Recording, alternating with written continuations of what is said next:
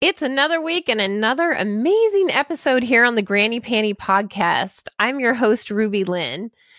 I'm so excited that you decided to join us this week and hear what our amazing guest has to say. If you'd like to follow me, you can find all things Ruby at RubyLynne, RubyLynne.com.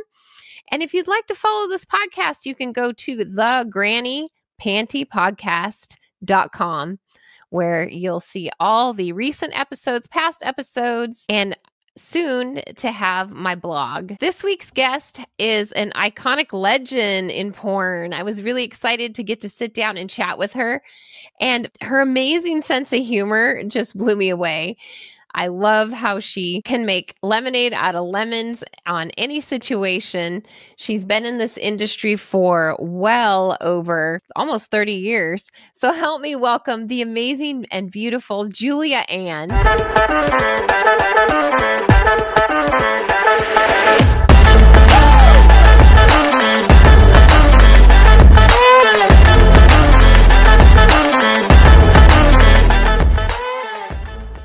JuliaAnn, I am so excited to have you on the show this week. Thank you so much for making the time to be here. Oh, you're welcome. Thank you for having me. I have watched your work for quite some time. I think even going back to the 90s, you were one of the iconic legends in porn. So I'm excited to kind of hear your story and find out what you have going on current day. All right. I mean, it's I don't know that there's a lot, but we're going to go for it. I love it. Well, what I enjoy about talking to folks who've been in the industry a really long time is kind of talking about how it's evolved. Yeah. So, when you started, it looks like you did your first mainstream porn production in 92. Does that sound about right? And so everything back then was studio. Everything back there was studios. There wasn't I don't recall there being as much of the mom and pops. Right. Yeah. Right. And it's evolved to present day with, majority being self-produced, OnlyFans, models and performers have control, a lot more control over their content. How has that evolved for you through the years? Let's talk about that. I mean, I've taken like the same ride, I guess. It started out with just features and doing bigger movies, and there were, contracts where I was contracted to specific companies. And so I would just work for them only. And that was really all feature work, all movies, not gonzo, not just sex scenes, but actual, like the whole script scenario. And then even back then, I mean, I started when the internet came along, I started a website. Before that, obviously we were in fan mail, right? So it was just like everything was through the mail. So you got a mailbox and people could send you letters, and maybe you put together a fan club. And I had these little metal, these cards, these membership cards put together, but they were like kind of metal. They were not metal, like a credit card, right? Okay. So, and everybody had a membership card, whether it was like, silver, bronze, platinum, whatever it was. From there, we go to the internet, right? And then from the internet, we develop our own websites and such. So then you have that. And so that kind of made it a little bit more personal and a little bit quicker, to contact each other, to answer questions, whatever it is. So from there, obviously now we're in a full-fledged, everybody has almost instant, it's like it's convenience store porn, right? Like right. It's like even when you had a website, it's like you had your own like little grocery store, but now it's just like convenience stores. So yeah, it's everything's very fast. Everything's easy for people to access you at any given time. I mean, obviously there's pros and cons to that. But yeah, so I kind of gone through a gamut of things. I just came in on the tail end of beta, so I got to VHS. If I'd just been a few years before that, I might have had some beta under me, but I don't have any beta tapes. So. I love it. part of me's like, oh, I didn't have beta. Like, I'm like, oh, I went straight to VHS. All right. That's right. That's right. And then DVDs were the big thing. Then DVDs, yeah. And do you like having your fans have quicker access to you now? Or did you like it when they had to kind of go through some hoops to maybe be able to contact you? It depends on the person, right? Yeah. You got some people that engage with you and they're just real fun and light, and they become almost like, just like an extension of your friends Mm-hmm. that you know in person. Yes. And then you have other people that are just either borderline or full on like abusive. So it's hard to say, because I mean, when you're just chit chatting what feels like becomes old friends, then yeah, it's great. You can get a hold of your friends anytime. But but when they're aggressive or abusive, or to me, demanding still falls into the aggressive, abusive, right? So people are like, well, I might be a little needy. No. You're aggressive or abusive. So, Yeah. When you're demanding my attention at your whim, there's some problems. Like, that's not fun.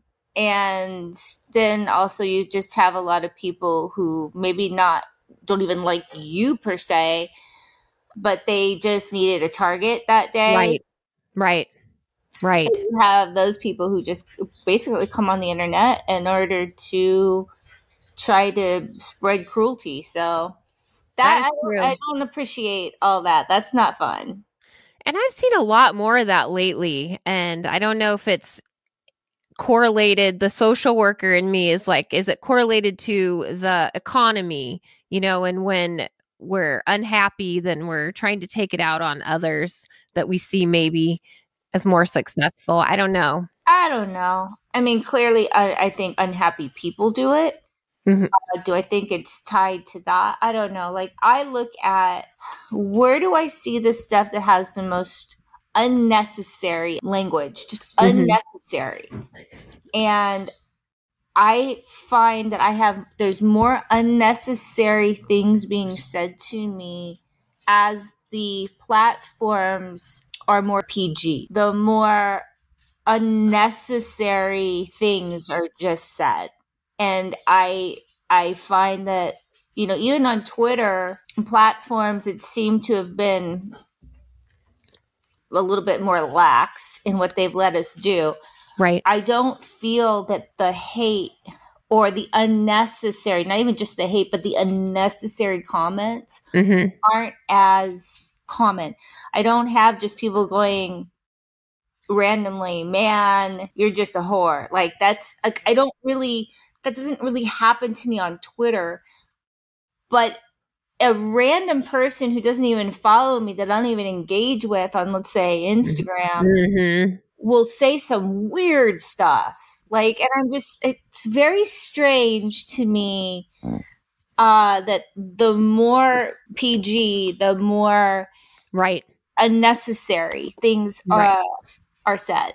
That's an interesting observation, but you're right. I have 4 Instagram accounts and I can't even with that sometimes. Well, yeah, like, I don't really see it. I feel like the people that are on these things are just, I don't know. I don't know if it has to do with being sexually or psychologically not as okay with yourself or something. Yeah, They're okay with sexuality, and so you see me and things become unnecessary. Right. It's I don't know you. That's right. You don't know me at all. It's like, right. No, but on Twitter, I feel like everybody's like, hey, I like that picture of your You're like, okay. Well, and social media is just such a cesspool anyway to begin with. It's the necessary evil to drive business. But are you still shooting for studios, or is everything you're doing self-produced? No, I pretty much only do my own stuff. Unless once in a while somebody will talk me into doing like a non-sex role in a movie, but just because it's funny. Usually that's Quasar, who's a director in our business. He usually says, I want you to do this non-sex role for me, and because I want to throw hot dogs at you. I'm like, you're rude. But it is. He wants to do something mean to me, and it's become like a joke now, right? Like he's just Oh gonna my have God. me on there so he can do some sort of horrible thing to me. And what was the last, scene that you had with him? Was it throwing hot dogs? Yeah, yeah. Oh, I'm sorry. I have a lot of animals. So, okay, where were we? Hot dogs. Did you really get hot dogs thrown at you? Yeah, he had Ryan Driller, another performer, throw a plate of hot dogs in my face. He's a horrible person. I Before don't know that, if it pays good though, right? That somebody can throw wieners at me all day if they want. I mean, I don't know. I usually like just tell him to take it out in trade, and then he can shoot something for me later. So it's actually just kind of it's become more of just a joke. I love that though. Yeah, Playfulness. yeah. We've even put that on Twitter. Like, who wants to see him do something mean to me? Like, what is it? And so, yeah, no, I've been shot with a syringe full of fake manhood. Faked manhood. I don't know what I'm allowed to call it on here, manhood. So we all knew what I was talking about. I love So your sense yeah, of humor. a whole syringe of this in my face as I was screaming. Ah! So he has cuckolded me. He just looks to do Yeah. things to me. I don't know. That's kind of fun though, that you have that kind of I put it relationship. out there. I said we should have a contest where people can write in and somebody's things get picked. As what Right. you're going to do to me this week. Like a poll. Here's Yeah, the 5 options. What should we subject her to? jerk. So that brings me around. Tell me about a time that you had a scene or something that didn't go as planned, and what happened and what did you learn from it? Oh, and see, it's funny because I bet you everybody's like, "Oh, this thing happened," but I've had two. I've had many, but two come to mind. One good, one not bad, but unfortunate. So one was my own doing, but I was enjoying. It was actually Mike was shooting it, Quasar was shooting it, and I was like having a great old time with a performer named Tony Rebus, and it was just a regular boy girl scene. It was nothing crazy. And basically he got all, the footage he needed. And I was like, hey, does anybody want to do anal? He was like, what? I'm not paying you for that. I was like, no, I just thought I'm interested in doing this with Tony. And Tony was so flattered because of course, it was like, you're going to do that for free. So, yeah, I just randomly offered up parts of my body. Did you get it on film at least to sell it later? I did, but I was having such a good time. I was like, I want to do more. And he was like, okay.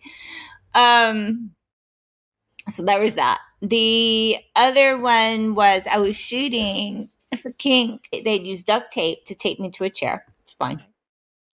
All the things I agreed to.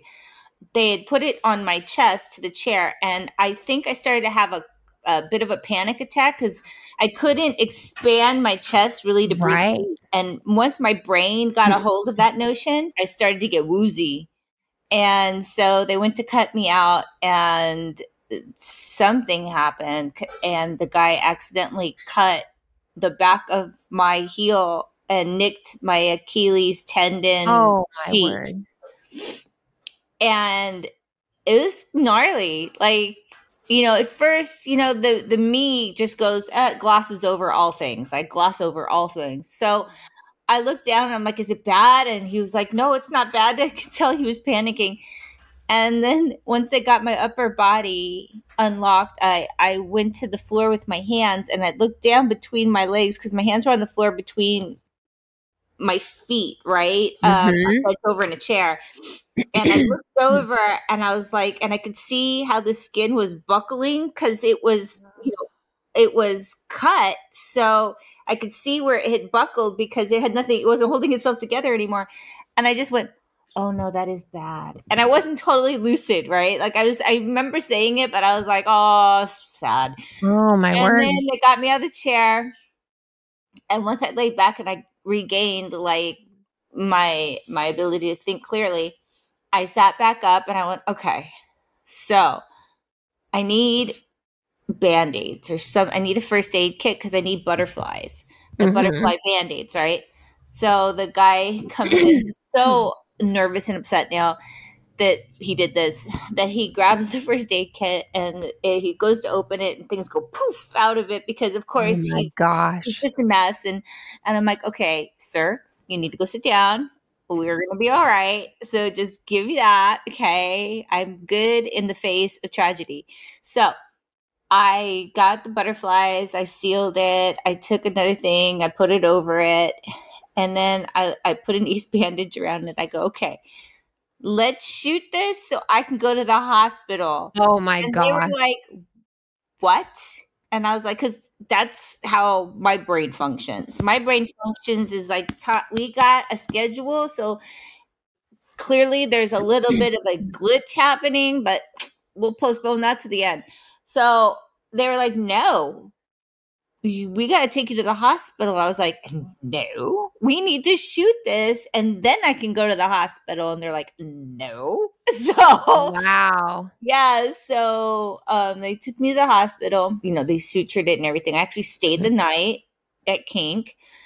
I woke up in the morning and I went to stand up because I had to go to use the restroom. Oh. The second I went to stand up, everything that could possibly go into this area to make it hurt did. Oh my And goodness. I was like, I almost passed out from the pain. I couldn't.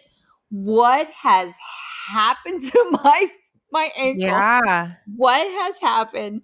I was so tragic, and I had to take a wheelchair to the airport. I had to use a crutch. I had to it was a mess.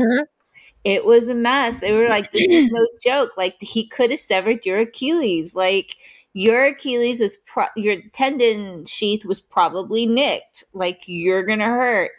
Yeah. When you said that, I was like, oh my word, just trying to walk is going to be a Crazy. challenge. It was crazy. It was because the incision's like, it was like that big, right? It just, cause it was like almost like it just took it. Right. And there were safety shears, so I don't know what happened. I don't know if it was just, I don't know. Anyhow, doesn't matter. What matters is that, man, did it hurt. And they had to come get me in the morning so I could use the restroom. Because I knew that I was afraid Kink was at an armory, big, giant, a place that used to be an armory, and they had their bathrooms were like old latrines, and so you had all that white tile that's all small, like everywhere, and everything's like tile, porcelain, or stainless. Right? This is it. This is where you're at. And I was like, if I fall in there, I'm done. I'm not getting back up. So I was like, yeah, I'll just wait for someone to come get me because I knew I was hurt and I couldn't believe it because I was like, man, it didn't hurt this bad yesterday when it happened. But I woke up and I was okay until I put my foot down off the bed and went to stand up on it, and every bit of pain in the world right there. And I almost passed out from that pain. I was like, holy crap. It's an incredible amount of pain. But of all the companies to have that happen with, I will say they were like, all right, so human resources. I'm like, wait. There's a human resources? Like, workers comp. There's a human resources here. Like, even Quasar was like, yeah, I could offer to have Pat Mine drive you to the hospital. That's about where we're at. But Kink is like, we have human resources. What do you need? I was like, what? So I didn't really need definitely a scene gone wrong story. It really did go wrong. It was early on too. I mean, I didn't even get to really shoot anything. Second, Yeah. they went to undo the tape. I got clobbered. Yeah, that was brutal. So I missed, other than that scene, which we did once I healed, I missed zero work. Wow. I have no idea how fortunate I became, but everything, for some reason, the universe knew something tragic was going to happen to me. All the work I had planned, I could hide my ankle. It didn't matter. Perfect. I did this Cougar Life commercial. I walked barefoot. I did a webcam thing and all these little scenes for cherry pimps. Didn't care. Hide my ankle. Like, it was very bizarre that all the things that I had going on were all things that I could navigate this giant thing on my ankle. Wow. And do you have any residual issues with it? No, I mean, I have a scar, but that's about it. Yeah, that's about it. Wow, what a story. That's a crazy story. So tell us about what you have going on now. Any big projects you're working on? Anything huge coming out this year? No. I did a non-sex role for the director Ricky Greenwood in a movie called Feed Me. At least that was the running title for adult time. It's not huge, but it was fun to do. So I got to hang out with people that I don't see anymore. So that's always nice. Right. It's another great reason to do it, especially because myself, I've been helping family with health matters lately. So something to get me out and be able to laugh with people that I've known forever and that I don't see anymore, and spend a day outside this bubble is amazing sometimes. And other than that, it's just me and doing my OnlyFans and working with my, taking care of my zoo. I have a little zoo. That's cool.